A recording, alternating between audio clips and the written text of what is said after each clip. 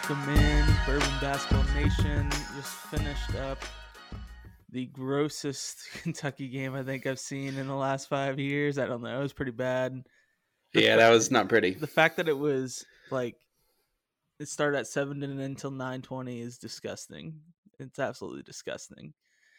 It was one of those where I was watching. I was actually flipping between 3 games.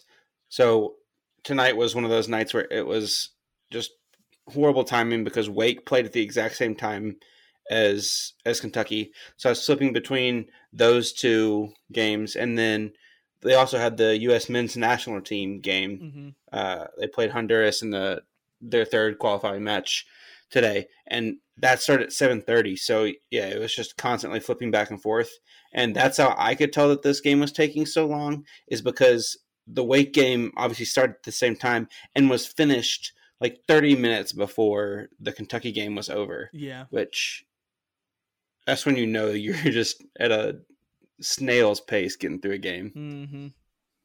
Yeah, it's just frustrating that, you know, we all know the longest yard GIF, like Brucey's time to shine, and that's exactly what the refs did. Is like they just woke up and like, "Yep, it's my time to shine today."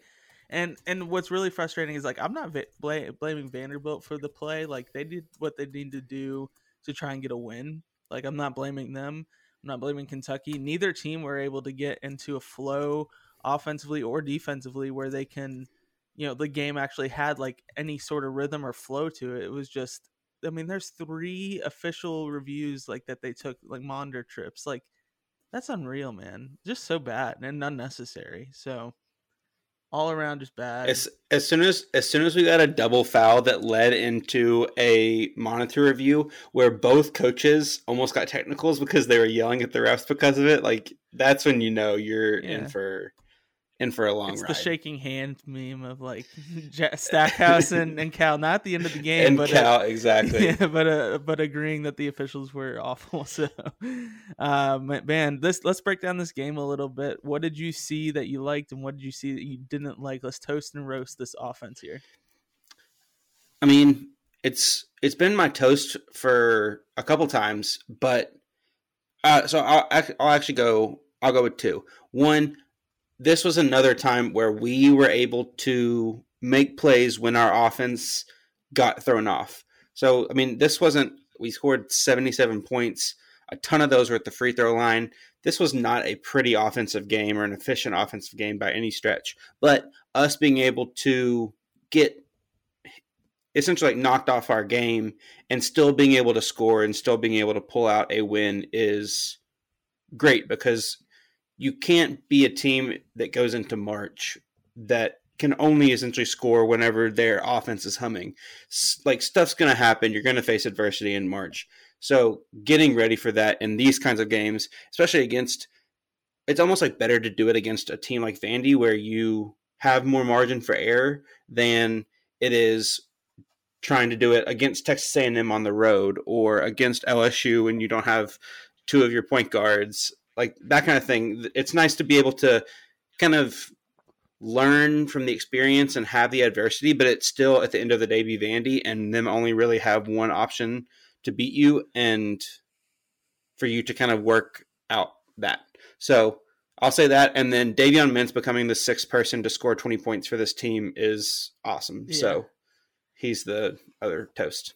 Yeah, my toast is that, I mean, even when Vanderbilt was doing they were hand checking literally every time down the court and could not like stop, and there was no calls on those hand checks. So I mean, that's why Wheeler was held in check for the most of the night, because he was just getting abused every time he drove.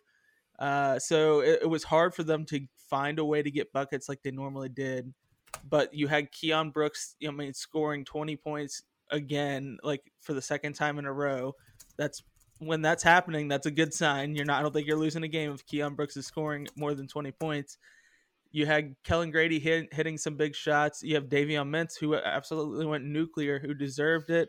Didn't get the full effect last year, so he did it this year now, and we needed to see that from Davion Mintz in a bigger volume. So I'm just gonna praise this team's ability to make shots, even when things aren't going their way. They still find a way to hit shots, which is something that we that we don't typically see out of teams like this. So Yeah. I'm gonna go ahead and roast this offense's when things aren't going their way, but also like if they, I just don't love that they don't have a way to draw fouls without like sometimes the refs bailing them out. We saw it against Auburn, even though they tried against Auburn. You know what I mean? You see it against LSU, so it's like there's got to be a way to initiate more contact than flopping, but it's so tough because they're just not physical players, so it's really like an asterisk roast because it's hard to roast that, but you got to be able to draw some fouls at some point. So I don't know.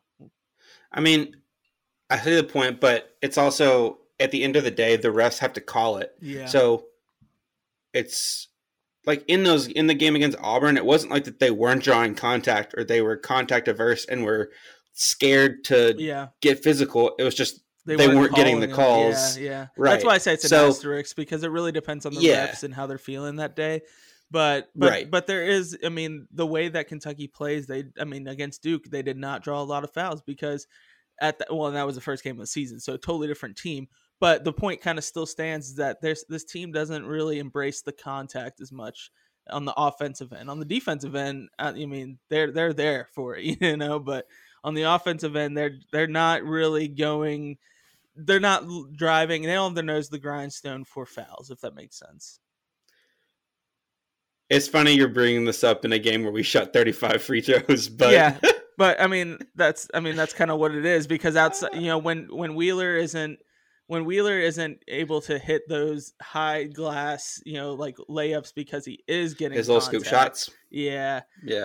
And when Ty ties off because he was just a little off tonight, like Grady hit some shots, Davion meant some shots, but when one or two of those players aren't making shots, where do we get our offense from tonight? And like we can't just solely rely on Keon Brooks, mid-range jumpers to win us a game, but we can't. It seemed it's worked pretty well for the last week. Yeah, but that's also come with big time shots from Kellen Grady and Davion Mintz. So I don't know. Oscar went 36 and 33 last week and was an SEC Player of the Week because Keon has now put together a string of performances. No, I get your point, and I don't know. I see your point. It does seem kind of like drawing fouls and kind of mucking it up and getting to the free throw line a bunch. Definitely isn't the way this team is built with, but that kind of, it just goes back to kind of the way that the team is constructed. So whenever you're picking up guys that are allowing you to play more perimeter oriented and be able to hit shots, you're almost always going to be giving up some aspect of the drive, finish at the rim, get fouls. So, it would be obviously like for this team to be a perfect team, you'd be able to do everything. So I see the point, but I think it's kind of nitpicky, but you also admitted that it's nitpicky. There wasn't, I definitely didn't have a lot to roast on this offense tonight because, like I said, there was no ability to establish any sort of offensive rhythm tonight. It was just gross. Yeah, that is true. It is. So it's hard to roast an offense when there's nothing to when they can't even get going. When they can't get going and they still score 77 points exactly. and hit 8 threes and score 25 points for the throw line.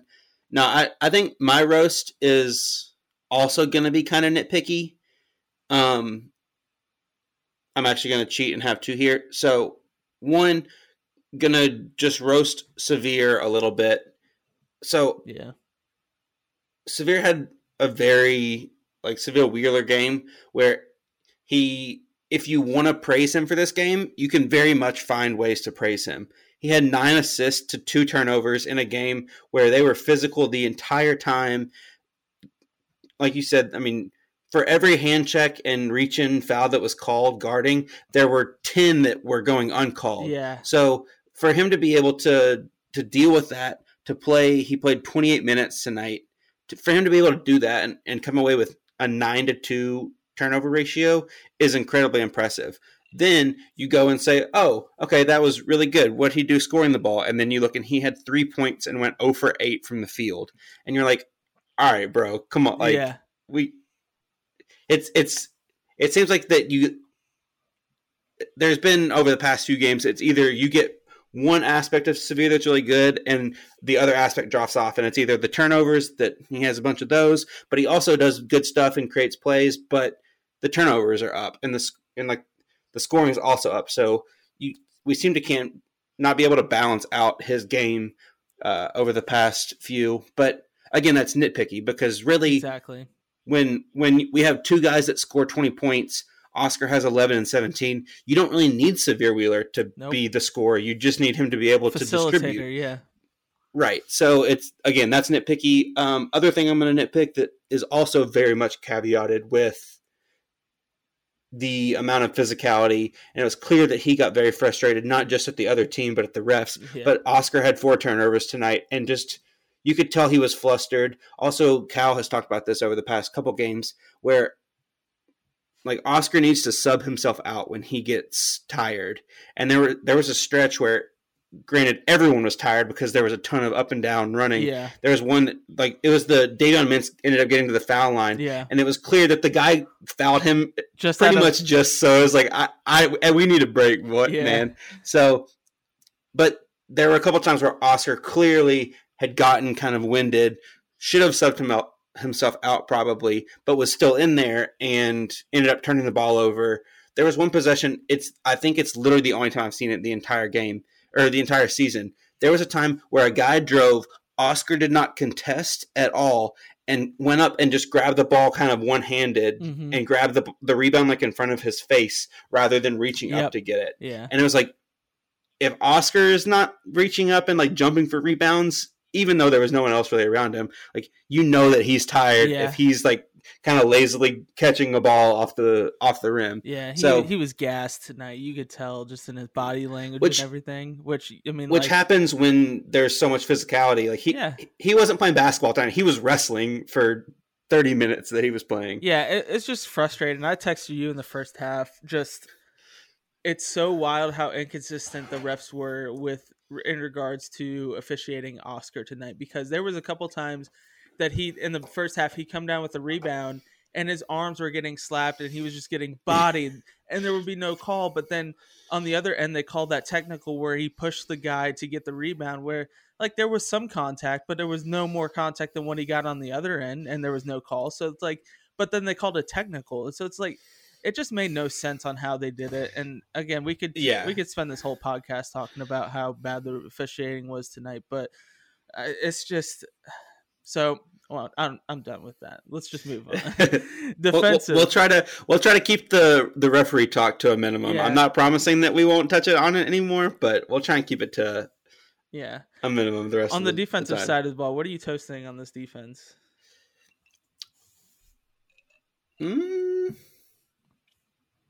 I mean, 8 steals was awesome. Oscar had 4 steals tonight, which is great. So, I mean, he had 4 turnovers, but he made up for it with steals. Man, it seems like over the last few games, he has just gotten so good at and it's weird because I feel like that not a lot of bigs either try this or get away with it. I don't know what it is exactly, but on dribble handoffs, he's so good at just tapping the ball from the backside, which I don't know if it doesn't make sense because it seems like it has just kind of appeared all of a sudden out of nowhere. But he's gotten so many steals like that where his man is setting the kind of like pin down screen, and he just kind of reaches a paw in there and breaks it up. So I think that's going to be my thing.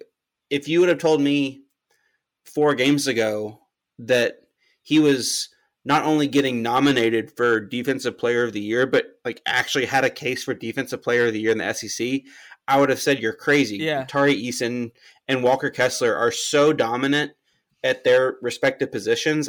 I was like, there's no way that Oscar has a case for Defensive Player of the Year. But over these last few games, I can look it up. I'll look it up while you're roasting. But I mean, he's put together multiple steal games over the last few, has continued to block shots at a higher rate. So I think Oscar is going to be my toast. Yeah, on the defensive side. Yeah, I mean, you could say Oscar.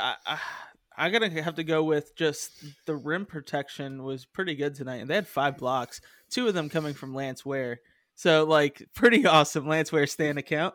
But yeah, Yes, sir. this is a Lance Ware Stan podcast. But yeah, he had a great game tonight too. And we could talk about that in Swaggy Cal grades. But I mean, 8 steals, five blocks, but just looking at the turnovers that they forced, I mean, those don't always log on Kentucky's defensive side, but they forced. I mean, there was Vanderbilt had 18 total turnovers. That's pretty good. That's a pretty good defensive performance, especially when you have at one point. I don't know if it lasted, but I mean, like there's a case to be made for first team All SEC for Scottie Pippen Jr. He had more turnovers. Dude, Scottie Pippen Jr. is good, man. Yeah, he is, and he had more turnovers than assists for a good portion of this game tonight. He had 6 turnovers and 5 assists. So, I mean, that's pretty dang good because he's gonna be at least a first rounder, if not a second rounder, this year. If he decides to stay, we'll see. But yeah, that's where we're kind of at.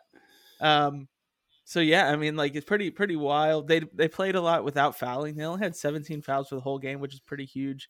Considering which in a game where the whistle's getting blown this much, that's pretty big too. So they defensively, I mean, like we've said time and time again, this defense is so underrated and will be definitely underrated just because that's how good our offense is this season. But defensively, like this is one of the better teams that we've put out in the last, I'd say in the last like 3-4 years. I mean, I can't think of a better defensive team. Maybe the Reed Travis, PJ Washington team, but even then, I think this team's better at defense. So I don't know. We'll see.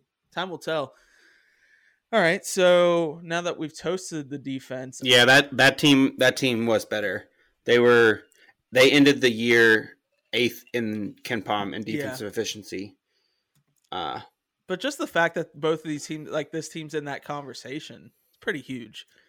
Just how good. Yeah. So their defensive rating was. Hold on, let me go back to it. Was 91.4. Wait, no, that's not right. Was 90.1. This one's at 91.5. So they're essentially just giving up a point per possession or point per 100 possessions more. Yeah. So that's pretty close. All things considered. Yeah, it's right there. So, all right, I'm gonna go toast this defense a little bit.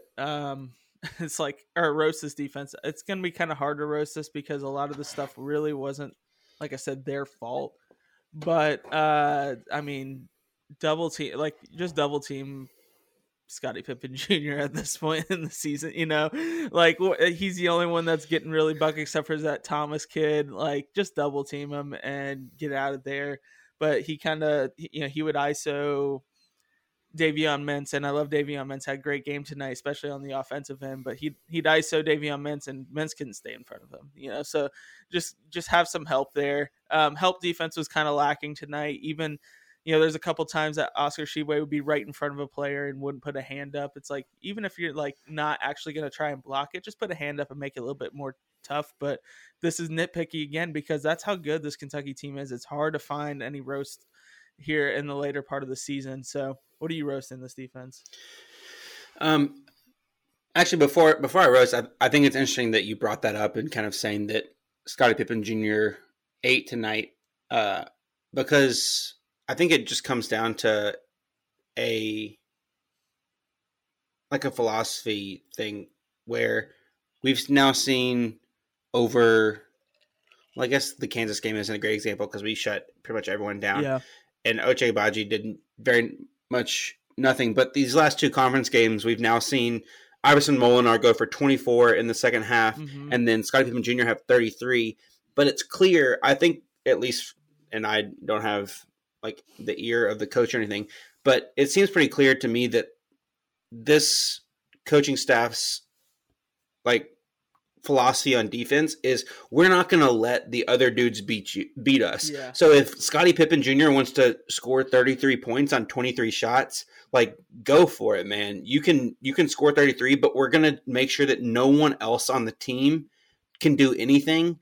And so, yeah, sure, like go ahead, score 30 points, but we're going to beat you because no one else on your team is going to be able to do anything. Yeah. And it seems like that is almost more important to the coaching staff than saying, all right, Scottie Pippen Jr. is their best player. Let's try and shut him down, and potentially leaving the door open for, a man or a Wright to get hot and hit a couple threes or whatever.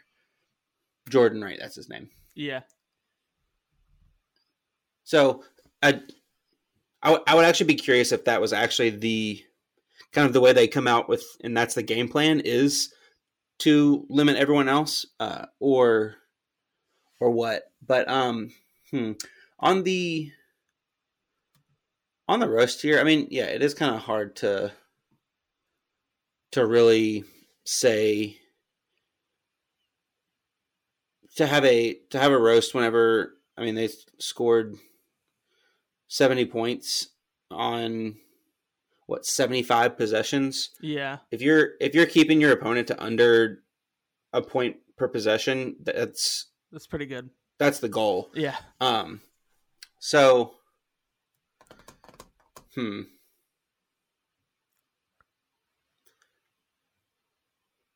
don't know. I mean,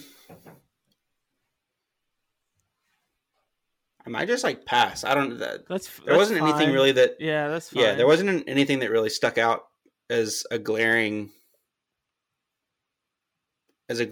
roast for me. Yeah, it's just like I said, beginning. It's both offense and defense. It's hard to roast, something that's really beyond their control when neither team or neither side of the ball could get into a rhythm. So yeah.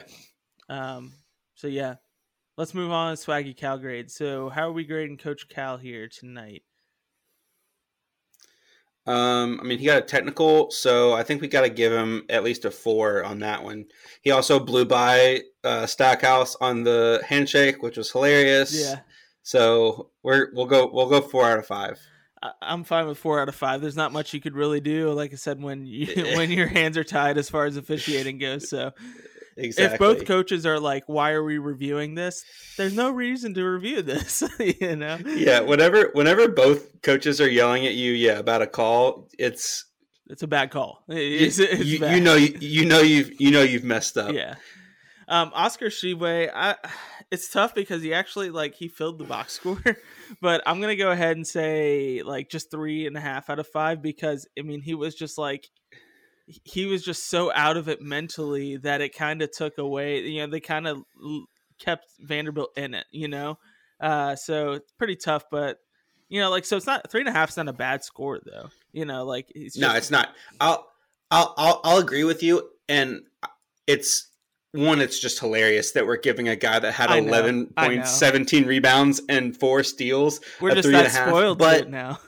No, honestly it is he's so consistent every night that you do grade him on a higher scale than you do. The thing that I'll say with him is, so we scored 25 points from the free throw line, but he went only 7 of 13 from the line tonight. You could tell he was tired and his head was just that he was just kind of rattled. And he's better at free throws than that percentage. So that was for sure. That was another thing I wanted to say. It's how concerned should we be come March about this team's ability to make free throws, because sometimes it shows that it can be, a worry.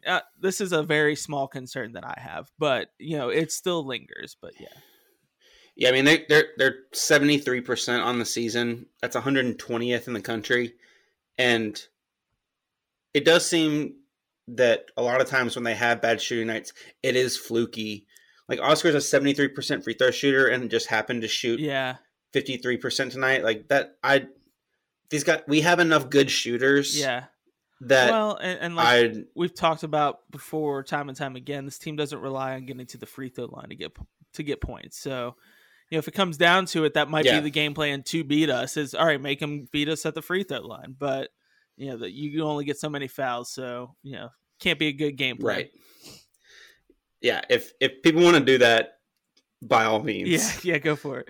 Because they'll start making them eventually. Exactly. All right, Keon Brooks. I mean, the dude scored 20 again tonight. I'm gonna go 4 out of 5. I went 4.5 out of 5. I was gonna say maybe 4.5. Just because better. there was probably a couple of times on defense he got a little lazy or whatever, but overall, like great game for Keon Brooks, and I have no complaints here. Yeah, 7 of 15, no turnovers. Missed the free throw on his technical. That kind of sucked. I mean, like hit the front iron. Just that's the half point. Yeah, he was 6 of 8. I'm down with 4 out of 5. All right, what about Ty? This is tough because I love Ty, but 2.75 out of 5. He just didn't have a great game. Didn't affect either side of the ball super well. Was missing shots. Looked like he was a little limping at the end. So pretty tough. But it's just not a super great game. He does do some good things, but yeah. Yeah, I mean, it's such a luxury to have this team where you can have arguably I don't think you can even say that he's our best player at this point because Oscar is that good. One of your top players. But he's right. He has the most NBA potential of anyone on this team, not including the other human whose name is redacted on the bench.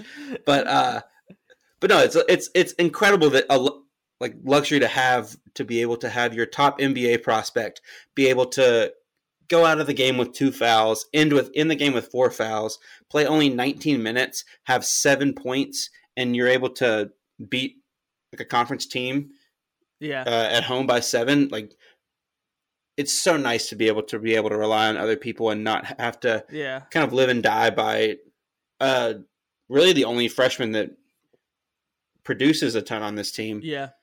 So, I mean, I'm good. That was kind of a tangent, but no, I'm good with 2.5 out of 5. He didn't have a great game, but he didn't really need to, which is fine. Yeah. Which is funny because his draft, mock draft for Bleacher Report came out today, and he was projected, I think, 6th. So it's okay, so he is human. Yeah, he's projected higher than Shaedon Sharpe and higher than Jaden Hardy was 14. If you had told me back in May that Ty Washington would go 6th in the draft and Jaden Hardy would go 14th, I would have been okay, we didn't get Jaden Hardy. Oh well, but at the time it was a huge deal. So. Just crazy, how good Ty's been for this year. And I can't remember who it was. Someone tweeted out today though the 6-week timeline of Chris Fisher, Nolan Hickman 247. Was it Chris Fisher? Yeah. He tweeted out. Yeah, it's like Nolan Hickman commits Ty. It was. I can't remember what it was. Yeah, it was terrible attempt. Was. But Askew transfers, Nolan Hickman asked for his decommitment, and then Ty committed. And that that day that Nolan Hickman decommitted was super stressful because it's what we don't have any point guards. we legit have no one. Yeah, we had no one. Just crazy how far we've come and how good this team has, and we really trusted Cal in this one because it was a dark day when Nolan Hickman decommitted. So. Had to know what we were about to have to run. Yeah, I thought it was going to be a repeat year of last year. Ooh, that was not fun. Speaking of point guards, what do we think for Sahvir Wheeler tonight? Tough. I say 3 because he didn't affect any in the scoring column, but he had a lot. I mean, he had 8 assists, like you said. He did a lot. And he only had 2 turnovers, and that's when he has 2 turnovers and 8 assists. You can't complain about that. So I like a 3 here because if he had just contributed more in the scoring column, it would probably been a comfortable win. But it's hard to contribute when you're getting called foul for everything. So, and it's on some teams it's bad whenever you miss shots because they can be just like turnovers. But when you have Oscar Tshiebwe cleaning up all your misses, missing shots is not the worst thing in the world. So. Yeah, I'm good with 3. I probably would have gone 3.5, but and there's a difference between missing a layup and missing a 3-pointer because 3-pointers typically are long rebounds, harder to get than layup is. So and then Grady, what are we giving Grady tonight? I say 4 out of 5. I know he missed some shots late, but he still made a lot of shots early, and so that has to count for something. And we gave Sahvir Wheeler. Yeah, dude, he's made such a jump defensively. Yeah. It's incredible. We gave Sahvir Wheeler a 3 out of 5. one for each point that he had. I'm good with giving Kellen Grady one for each three he had. one for each three that he hit. So I'm good with that. Collins did not play tonight, right? No, Collins did not. Also, just back to Grady for a second. He played 38 minutes, which I feel like that he just plays the entire game. Yeah, I mean, he's just so stable and he's out there and he's conditioned for it and he has the experience and he plays without fouling, and that's what you want to see out of players, is that players can stay in, like, cuz that's how it's supposed to be, is that you can play that long. And really, if we actually closed out on some of these teams early, he wouldn't have to be out there that long. But true. Yeah, so. Yeah, but I mean he is conditioned. He runs the floor so well. Watching him and Oscar whenever they are both, like, at the beginning of the game and them running the floor on fast breaks is beautiful. But he runs the floor, but he does not turn the ball over and he doesn't foul. Yeah. Which means that you essentially, unless he just gets absolutely beat defensively, which he has kind of turned a corner on there, there's just never any reason to take him out unless he's tired, and he doesn't get tired. So we just consistent. Let him go, which is wonderful. And even the thing about him is, like, sometimes shooters have bad games. I don't think I've seen him have, like, a really bad game other than Notre Dame. Even then, he made 2 threes, so it's kind of hard to complain. But, you know, like, when he has a bad shooting night, he ends up fixing it at some point in the game. Last week against Mississippi State, he fixed it. You know, so it's just this is what you want to see from Kellen Grady, is that, you know, even when he isn't making shots, he's still effective and, you know, makes plays and does the right things to keep himself on the court, even when he's not making shots. And then you just keep on shooting and they'll eventually fall.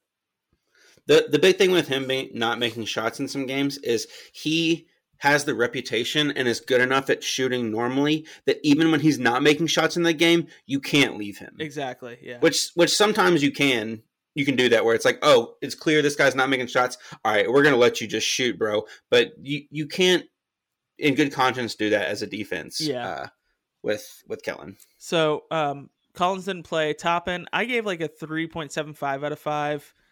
I don't think he made it, or I don't think he attempted a 3 tonight. So my theory is kind of like debunked a little bit, but small sample size. We win when he hits a 3, but it doesn't necessarily mean we lose when he doesn't hit exactly. A 3, so. Yeah. So, but he did some good things when he had that turnover, which should have been called a foul anyways before they even got the ball, because there was a lot of no foul call there because we knew exactly what was going to happen. Yeah, I mean, they didn't call a foul, and I'm like, are you kidding me? But then you could, like you said in our text, like, you knew as instantly as the guy got the ball past half court, it's like, Toppin's blocking this. Like, he wasn't. I was like, this man's getting swatted. Yeah, even if they call the goaltending, I wouldn't have, like, it would have hard, but like, I'm glad they didn't, because that seems to be the go-to call now on blocks that hit the backboard, but it wasn't, and it was a good block. So 3.75 out of 5. He didn't play a lot tonight, which is weird. So you know, like, only 6 minutes. Yeah, very weird. I think he's still maybe nursing that ankle injury,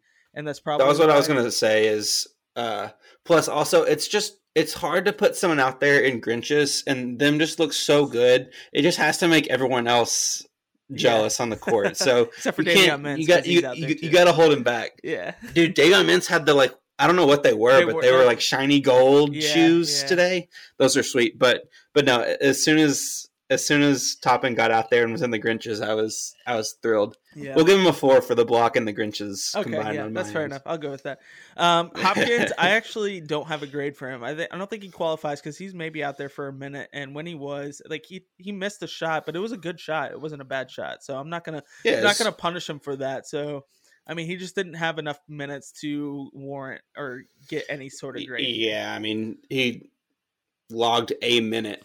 Technically, but so nothing. Even if it was I do think that shot that he took, I was like, all right, that's a PJ Washington, Keon Brooks type shot, where I honestly think that he probably has a little bit more 3-point range than Keon does, but I feel like that he is going to fill that similar role of, all right, he's going to be a reliable mid-range shooter that can guard, bunch of positions. Like he's essentially our replacement for Keon. So getting to be the kind of understudy is that's exactly where I think he needs to be. His role should not be he needs to put the ball on the floor and drive. It needs to be he needs to be a pull up shooter, catch and shoot kind of kid. And like I think at least next year. Yeah, definitely next year. This year he's learning that, and we're seeing that. It's a little bit. I mean, he reminds me this year of freshman Keon Brooks. Like he's had some good and he's had some bad. I'm waiting for that Florida game from him that Keon Brooks had, and when it comes, everyone's gonna be like, "Where'd this come from?" It's like, well, you kind of saw it with Keon Brooks. So, there's definitely a lot to like in Hopkins. I think his game is just taking it's a little disappointing that he's not the superstar that he probably thought he was going in, but that's every player that comes to Kentucky at this point. True. Where we've been the last few years, that's kind of the role that's taken out, and that's fine. That's totally fine. Lance Ware, I gave a 4 out of 5. And in the minutes that he had, he didn't have a whole lot, but when he did come in, I mean, he made them count. He made them count so bad, like it was so good. I loved it. Loved everything we got from Lance Ware tonight. 2 blocks, like you can't ask for much. 2 blocks and had the other one that he swatted that they called goaltending that probably was goaltending. Yeah, but where I was like, oh, Lance Ware got up a little bit for that one. Did. No, you knew that whenever he saw the physicality of this game, that he was just licking his chops over on the bench,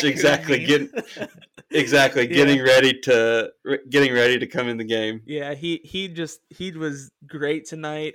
This is what you want from Lance Ware. This is like sophomore Nick Richards stuff, except for he's more physical than Nick Richards was. So this is the stuff that you want to see from him. And then I think next year there's going to be a little bit more finesse to his game, and we'll see even more from him. But for right now, like Lance Ware is going to be a bruiser, and when it comes to tournament play, and Oscar, picks up maybe a foul or two too early. Lance Ware comes in and has 3 hard fouls ready to give. Just you love to see it. You absolutely love to see it. I think it was Hoops Insight that tweeted this. Yeah. Great follow, by the way, but tweeted that. So whenever you compare the rebounding percentages of Lance Ware and Oscar together, Lance does not rebound at the same rate that Oscar does. No. But when Oscar is on the floor, UK gets about 80% of the rebounding opportunities, either offensive or defensive. Yeah. Whenever Oscar goes off and Lance Ware replaces him, Lance does enough and the rest of the team pitches in that we still rebound about 80% of the opportunities, which is just a massive number. And it's crazy that we have the best rebound in the country, and then he comes off the floor and we're able to, as a team, essentially maintain that level of dominance on the boards. And a lot of that is a testament to Lance Ware's work ethic. Yeah. On the offensive and defensive rebounding. There was a couple of times he got offensive rebound just by hustle alone. It wasn't by position or anything. It was just seriously he went after the ball and got it. It was just amazing to see. So, and dude, we probably get him for 3 more years. Yeah, probably. I mean, COVID year applies. He'll have a COVID year. I think it was Jack Pilgrim said on Sources Say the other day that he talked to the coach at Camden that is DJ Wagner's coach too, and was like, yeah, Lance knew whenever he was going to Kentucky that he was a 4-year player. He had no delusions about that. One and done. He thought that he was going to be some one and done, 2 and done kind of guy. Like he knew what he was signing up for. Yeah. And to get not just 4 years, but potentially a 5th year out of him, obviously that's way down the road. Yeah. But I don't think he'll stay for 5 years just because I think by the time he gets to his senior year, he will be NBA ready. But that's just me. I hope you're right. I hope I'm right too. But my thing is, it's nothing that on the defensive side of the ball that he needs to work on. It's nothing on his offensive rebounding or defensive rebounding. It's purely just knowing how to get score when you're not a great shooter. So I mean, NBA is going to look for some 2nd round pick, and he could probably fill that by his senior year. That's where I think. Not a lottery, not 1st round. Let's be realistic. But if that's where you're going to go,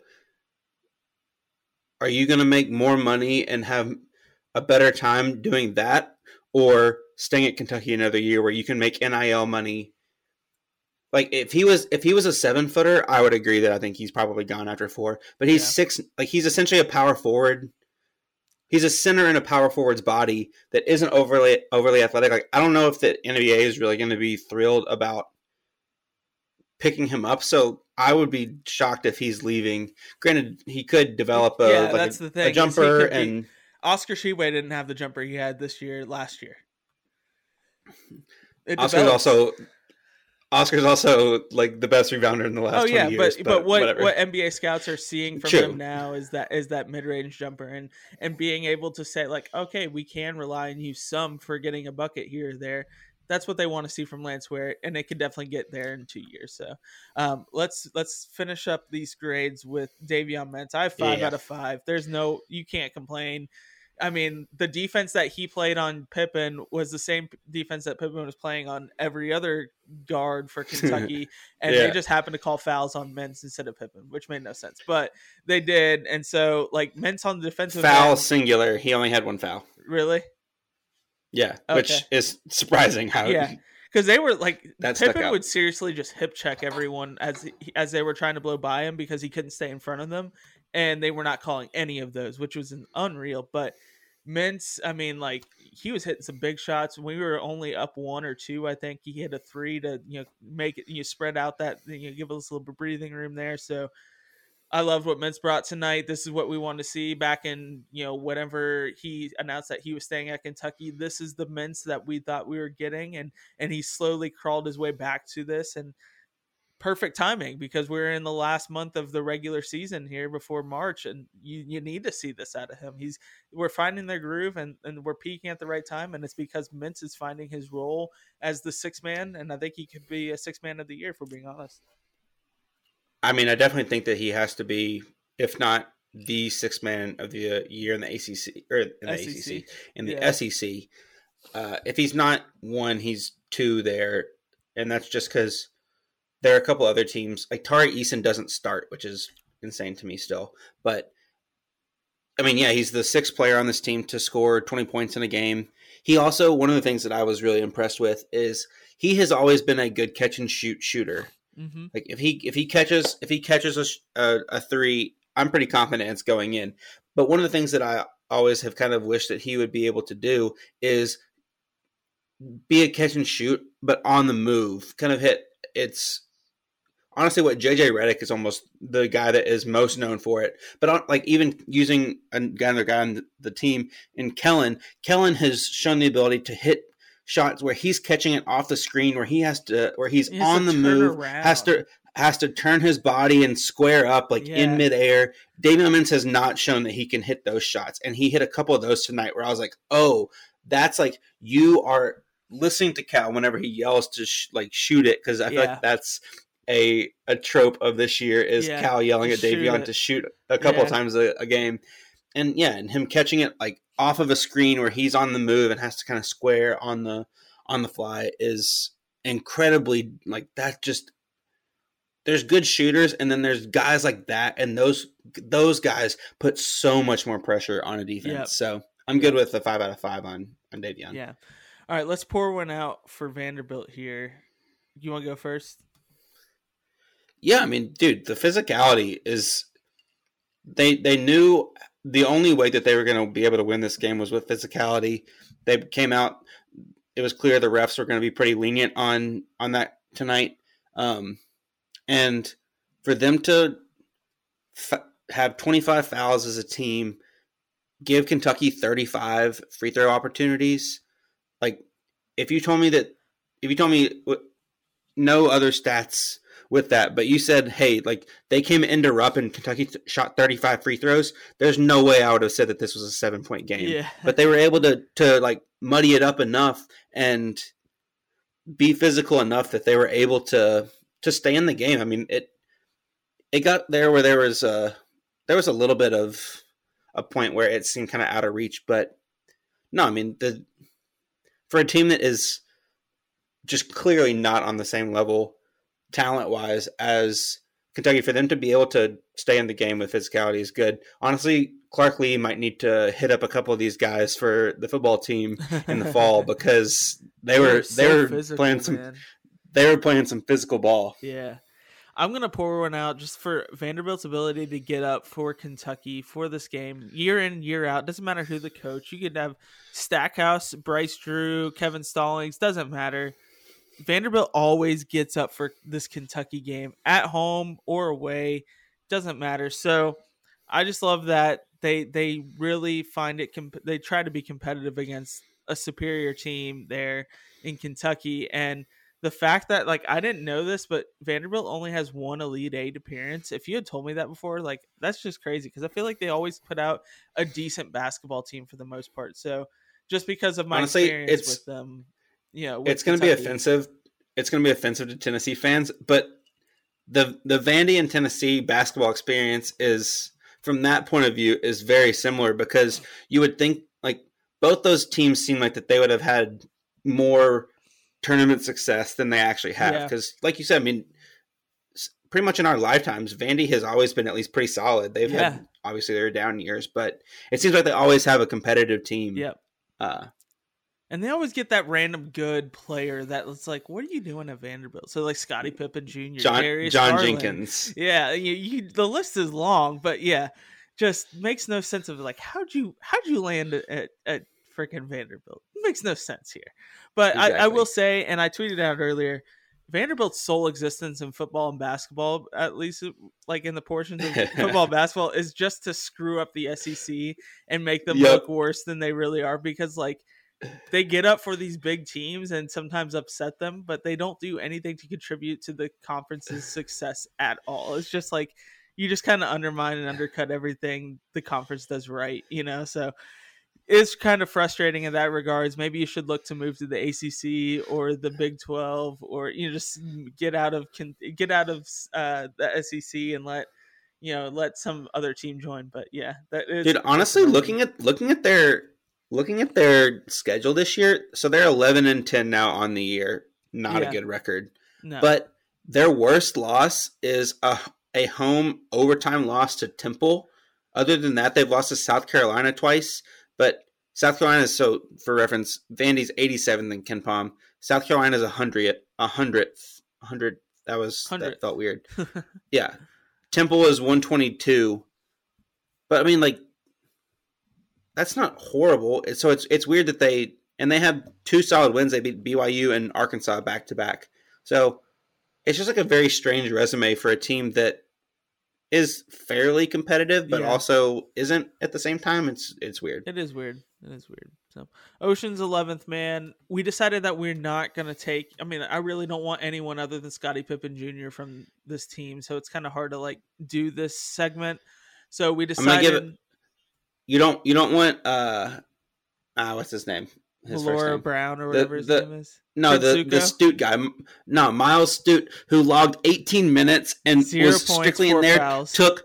took no shots, only had 4 rebounds and 4 fouls. He was in there. I think he at one point had the like plug in his nose because he got elbowed. Yeah, he did. Like, that man knew his role and was in there for it. No, we have that. We have a better version of that at home in Lanceware. So no, that's true.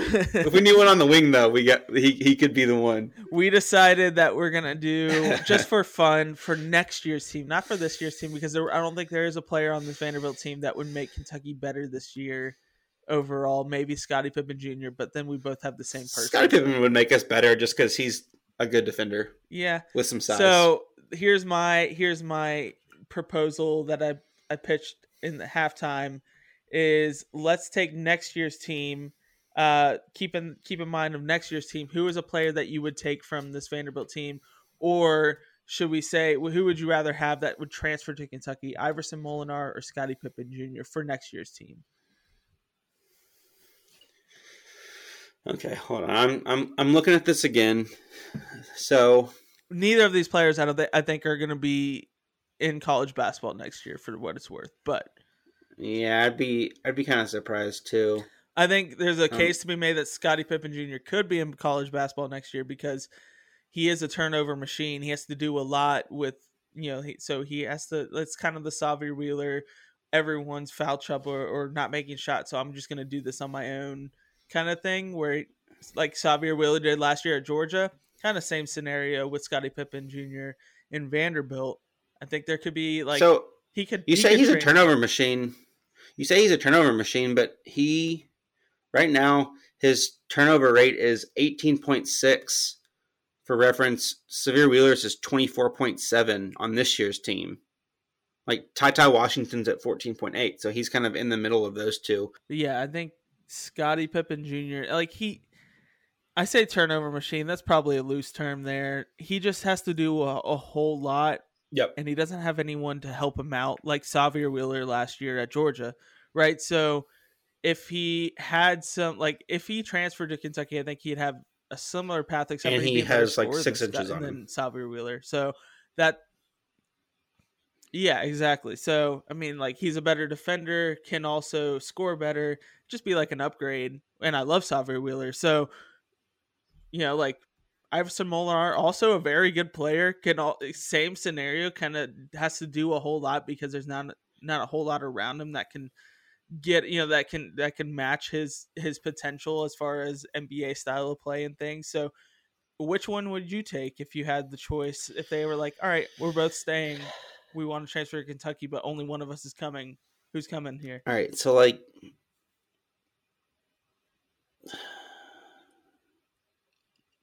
I don't think there's a wrong choice in this, by the way. I mean, like, yeah, but one of these guys has been talked about as a potential like first round draft pick. This would be late first round, but Molinar is getting buzz as a potential first round guy. I'm taking Scottie Pippen Jr. though.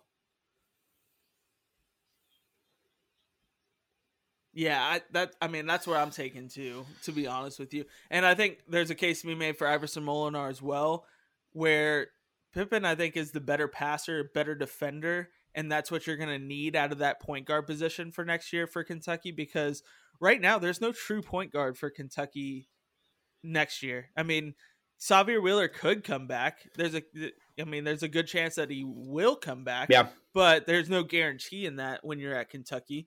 I mean, he's not projected for any NBA drafts, and he can make money on NIL. So why would you leave? When you could have just as much exposure. It's the great what if of Tyler Ulis, right? So, I mean, there's no true point guard next year. Let's say he does come back, and or let's say Xavier Wheeler does get some late round draft pick buzz, and that man's too short. Which is not going to happen. That man's too short. We know that. He's too short, yeah. But let's say for some reason Xavier Wheeler doesn't come back. Scottie Pippen is a great player. He is a pure point guard, but he's a point guard that can score. So like that's what you want. And then you have, could you imagine just there's a 3-man weave between freaking Scottie Pippen Jr., Cason Wallace, and Shaedon Sharpe. Like I can very much imagine that, and I like I like the image.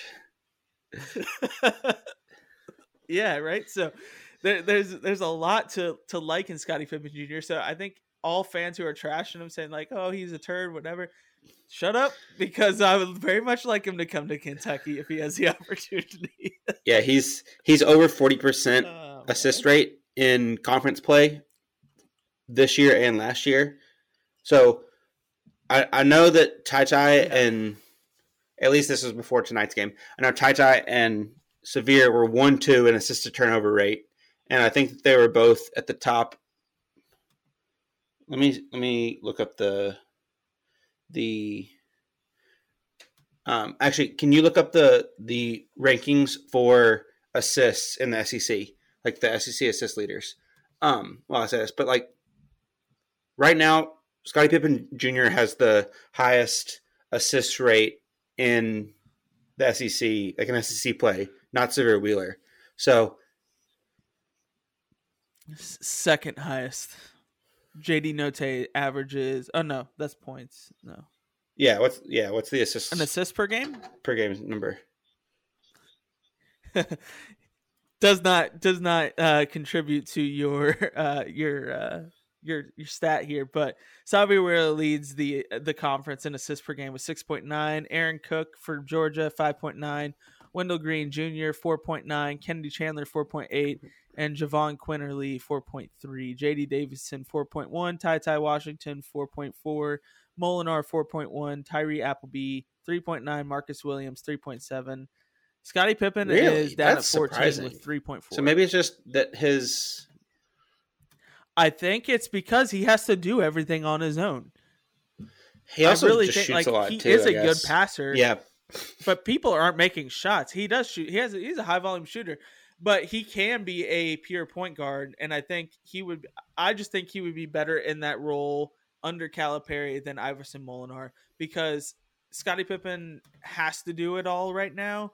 He would be able to do it more efficiently than Iverson Molinar, especially when you have Cason Wallace and Shaedon Sharpe and Chris Livingston on your team. Like, could you imagine that team though? That team absolutely nasty. Like, with a chance of Oscar Tshiebwe coming back next year, because that's a very real possibility. You look at the latest mock drafts, and he is not projected right now. So, very real possibility that Oscar Tshiebwe comes back. So, assist rate on KenPom is assists divided by total field goals made by the player's teammates while he's on the court. So, essentially, when Scottie Pippen is on the court and doesn't shoot the ball, 40% of the baskets that are made are assisted by him, which to your point, like, you need people to make shots. So that kind of controls for that a little bit. But so it's clear that he can distribute and get guys open, because when he doesn't do that, no one does it for Vandy. He also is drawing 9 fouls per 40 minutes in SEC play, which is first in the conference. He's getting to the free throw line and getting free throws at a 70% rate, just third in the conference. I mean, yeah, okay, but keep in mind, he would be putting on a Kentucky jersey, so a lot of these fouls that he's drawing in Vanderbilt would not be called when he's at Kentucky. We just shot 35. We just shot 35 free throws. Let's chill on the refs are out to get Kentucky conspiracy. No. They literally called that. Yeah, the refs suck, but the refs don't suck to like bash Kentucky. Yeah. The refs just. I disagree. The underdogs in this scenario, but whatever. Regardless, he's getting to the line a ton. He's a great playmaker. Yeah, I mean, he would be incredible, and it feels bad to go against Iverson Molinar, who's arguably the best scorer in the SEC this year. But it just seems like that it's harder to find guys that are great assist guys that can set people up. And when you bring in as much talent as you have for Kentucky, we almost need that more than we need the scoring, the kind of ISO scoring threat, which we've seen what happens when you don't have. Yeah. We've seen what happens when you bring good scorers in without a point guard. True. That was all of last year. So, we need somebody that can set up an offense that is a veteran point guard. I think Kentucky's best teams have had veteran point guards outside of Marcus Teague and that team had the best college player in the last 15 years. So it's a little bit easier whenever you have AD. So.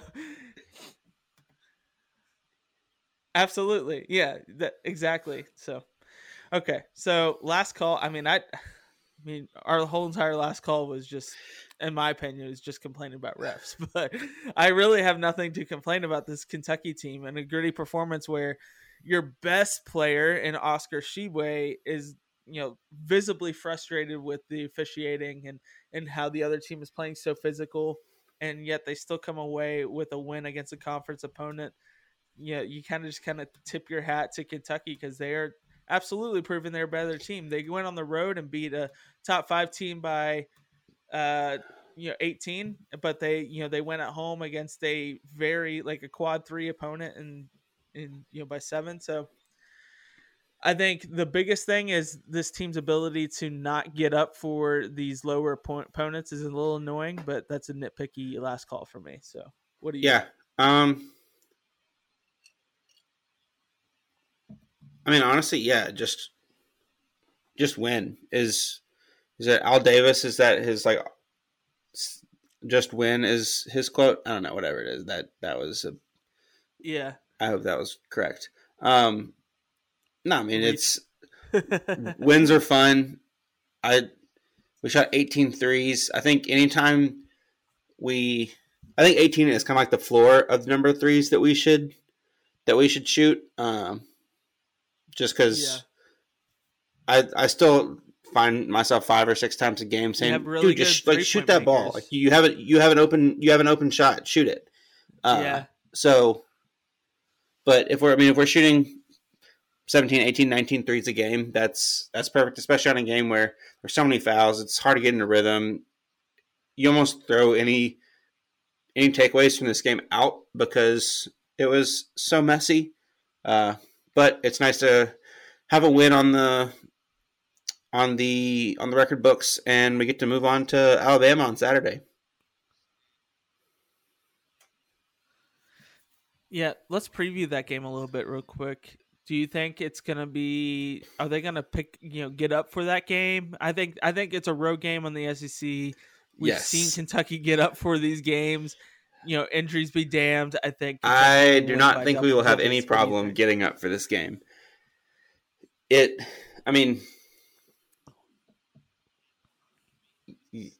yeah, this team doesn't seem like that they are a team that is ever going to need a like a kick in the butt to take a team seriously, especially a team like Alabama going into Tuscaloosa, where I think the kind of like we're everyone's Super Bowl argument is kind of dumb, but it also is very much based in truth. And you know that Tuscaloosa is going to be rocking whenever we Yeah, get there.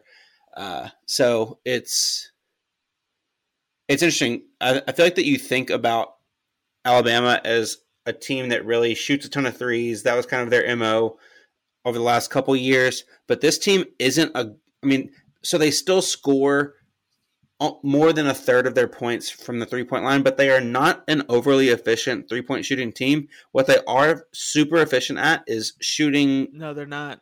like from two. So they shoot almost 57%. They're 10th in the country in 2 point field goal percentage. So I think honestly, they're going to shoot threes and make threes regardless. The big thing we need to do is limit offensive rebound chances, limit their points outside of the threes, almost like we did today, where we take away everything else and let Scottie Pippen cook. Like, obviously, you don't just like let them shoot threes and let them make them, but hey, you know that they're going to Yeah, hit threes. We are going in. We're not going to be able to stop them from hitting those, but we need to make sure that we're taking everything else away so that they're not getting extra chances and that kind of thing. So, I mean, yep, when he's our best player, it's clear that it's always going to kind of be Oscar that is driving the train. But I think especially in this game, in a game that will likely be mainly perimeter oriented because of the way these two teams play, I think having Oscar be the anchor that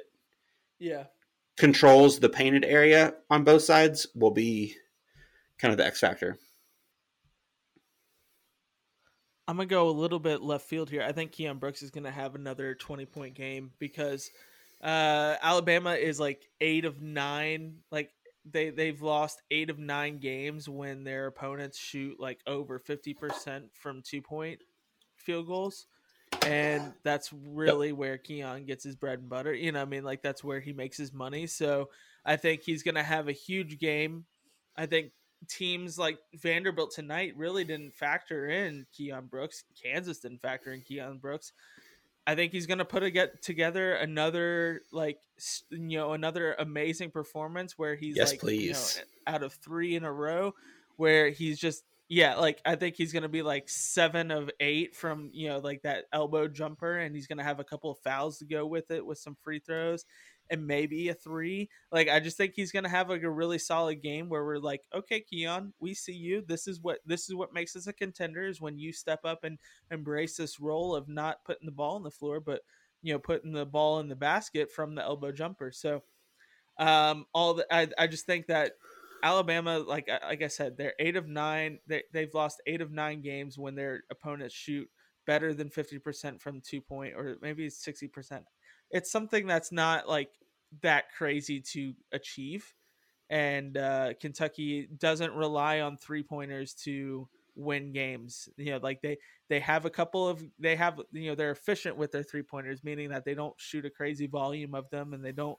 I think it's like 23.4% of their scoring comes from three. So obviously the threes count, like they're huge when we do make them. It's usually like on a run or two where we're right at 24% bit, of our points come from threes after tonight's game. 24%, yeah. So I mean, like that's a good percentage, because you don't want to live by the three, die by the three, and that's why I really like this Kentucky team, because you've seen time and time again how many in March Madness, like how many times do these red hot 3-point shooting teams go in and just chuck up like maybe 2 for 20 on threes, and they lose the game, or maybe even more than that. Last year's Alabama team lost because they couldn't make a three when they needed to, and you don't want to we call that a James Harden performance, scoring like that. So yeah, exactly. So except for it's more the Rockets, but he just gets he gets the brunt of the credit for that loss, because the Immanuel Quickley, like James Harden, Immanuel Quickley took that straight from James Harden playbook, where he just the rip through. Someone's got their hand right here, we love a good rip through to get a foul call. No, dude, I was just looking at this. Vandy, exactly. Alabama has only one guy that is taller than 6'8" that plays at all. That's literally their roster is 6'8" and below. And the guy that's the 7-footer is a freshman that plays 44% of their minutes. So we're going to have a huge opportunity to get boards, but we're going to have to deal with the athleticism and quickness that comes with them having some smaller guys. So I do think – yeah. True. I was going to say, I do think that this is going to be a big game for Keon and Jacob Toppin, because they're going to have to get some minutes, and because they're the ones that do a great job of matching up with those kind of 6'8" hybrid bigs that people throw out. So, yeah. Let's do an over-under quick on offensive rebounds for Keon Brooks. Because of that, you just said that their biggest guy is like 6'8" or whatever. I want to say 4. I'll say 4 for Keon Brooks. Offensive rebounds. You have the over or under on that? 4 offensive rebounds? I think I'm going to go under. Yeah. He's averaging like not even 5 rebounds a game, so 4 seems real high. Okay, but like he had 5, I think he had 5 against Kansas alone, but I could be wrong. He had a lot of offensive rebounds. Maybe it was 5 total, and like 2 or 3 of them were offensive rebounds. But I feel like he had a lot of offensive rebounds in that Kansas game. Yeah, no, he did have 5. He did have 5. 8, he has 11 over the last 4 games. Yeah. But even still, he's definitely stepped up, and that's what makes him so good for this team is his ability to make those shots, make the mid-range shots that he's always been decent at, but he's really stepped up in. And his ability to get the offensive rebound. I mean, like tonight wasn't great, but he had up and got 1 offensive rebound and 3 defensive rebounds. So I honestly, I think he'll get 3, but 4 is an ambitious. 3. I say 4. An ambitious number. 3. He's had 4. No. 1, 2, 3. He's done that 5 times in his career. 4 or more, so it just seems a little ambitious, but no, I mean I can't. I mean, given the height advantage that he has, he's 6'7". Like he's going to be about the. No, he does, dude. But he just has hops. He almost took a life tonight. He almost took that Malora Brown. I don't know. I forgot about that. That till now. That man literally like. Not even took his life. He has a vendetta against Vanderbilt. He tried to snatch that man's soul. That was wild. I'm going to go watch a replay of that right now. It from the angle of the broadcast, it didn't even look like it was close. But when they did the replay, when it was like behind the basket, it was definitely a lot closer.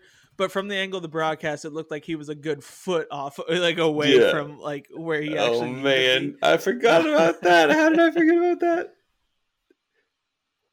Also, with that, how is that not either a jump ball or travel or a foul? Like, I he never Or lost the foul? ball, and Yeah. so if it got blocked, that's a jump ball. Like, I don't know how nothing ended It up should be a getting jump called ball. on that, but Yeah. oh man. Uh, Uh, that was fun. So, all right, man, let's get out of here. You could find me on Instagram and Twitter at Connor J Caldwell, Conner J Caldwell. Follow my work on Sideline Sports. I write for Sideline Kentucky, and I don't want to like over promise something, but I did speak with the main guy at Sidelines tonight, and there's a chance that I could be in the media box for SEC tournament and does Final Four does weekend. does Just saying. does that He's mean I trying to get pull to some go? Can I go with your strings there. family then? If you do that, since you already have tickets, I'll just take your family tickets. I mean, maybe.